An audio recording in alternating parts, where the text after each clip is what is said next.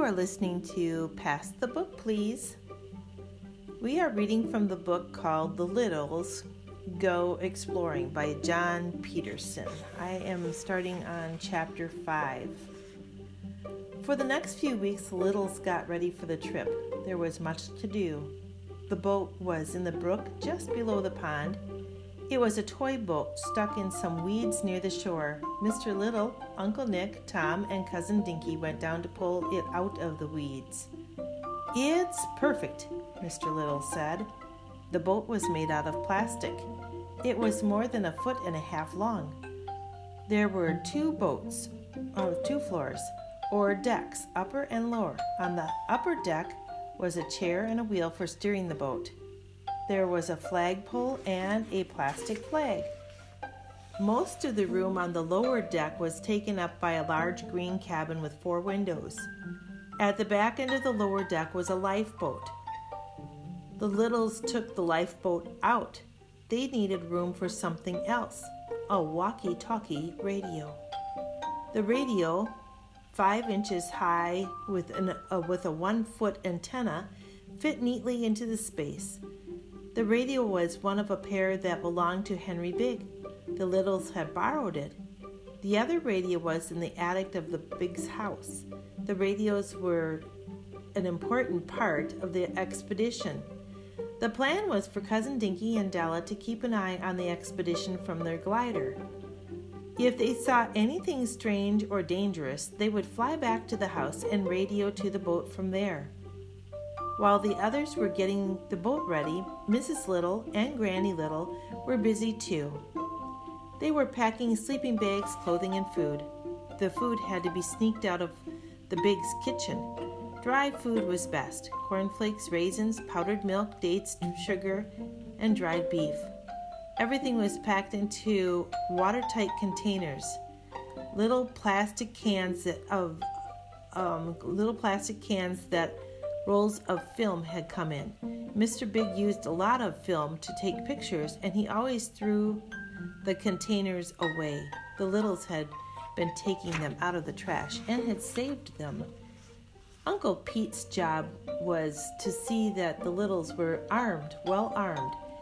They had to be ready for an attack from wild animals, pets, or insects.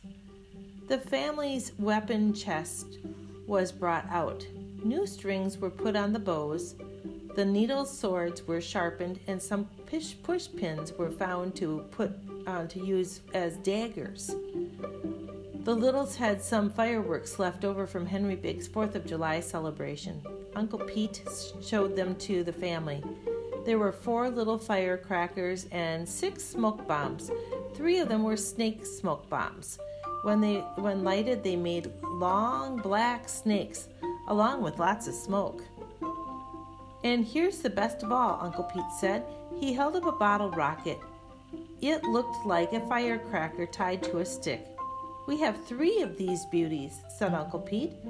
"You put the rocket in the bottle, light it, and away she goes. Whoosh! High in the air where it explodes." "We can use it as a signal," said Tom. Then Uncle Nick said, "I'm going to make Grandpa's submarine raft by following his directions." "What for?" asked Uncle Pete.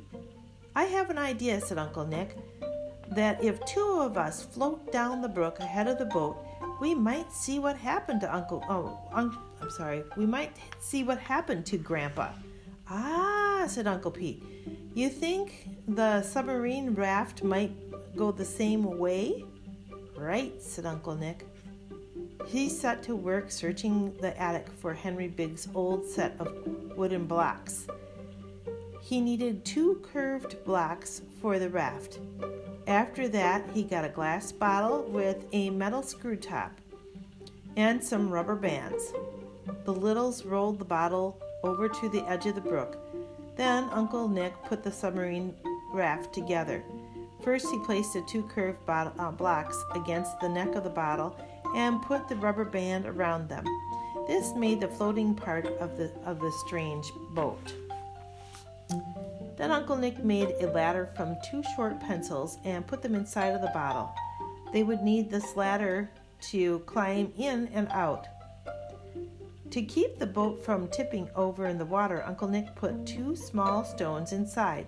Finally, he put the lid on the bottle. The lid would be used as a trapdoor and would keep water from splashing into the submarine. When it was all finished, the submarine raft was put into the brook near the plastic boat. The bottle part went under the water. The wooden part floated on top like a raft. "I'm riding in the submarine raft," said Tom. "Tom," said Mrs. Little, "remember how you got seasick on the sailboat?" "Let the boy try it," said Uncle Nick. "After all, he was trapped inside of the sailboat and treated roughly. That's why he got seasick. He won't have any trouble at all on this raft." "Do you really think so?" Tom asked. "I'm sure of it," Uncle Nick said. And that ends Chapter 5.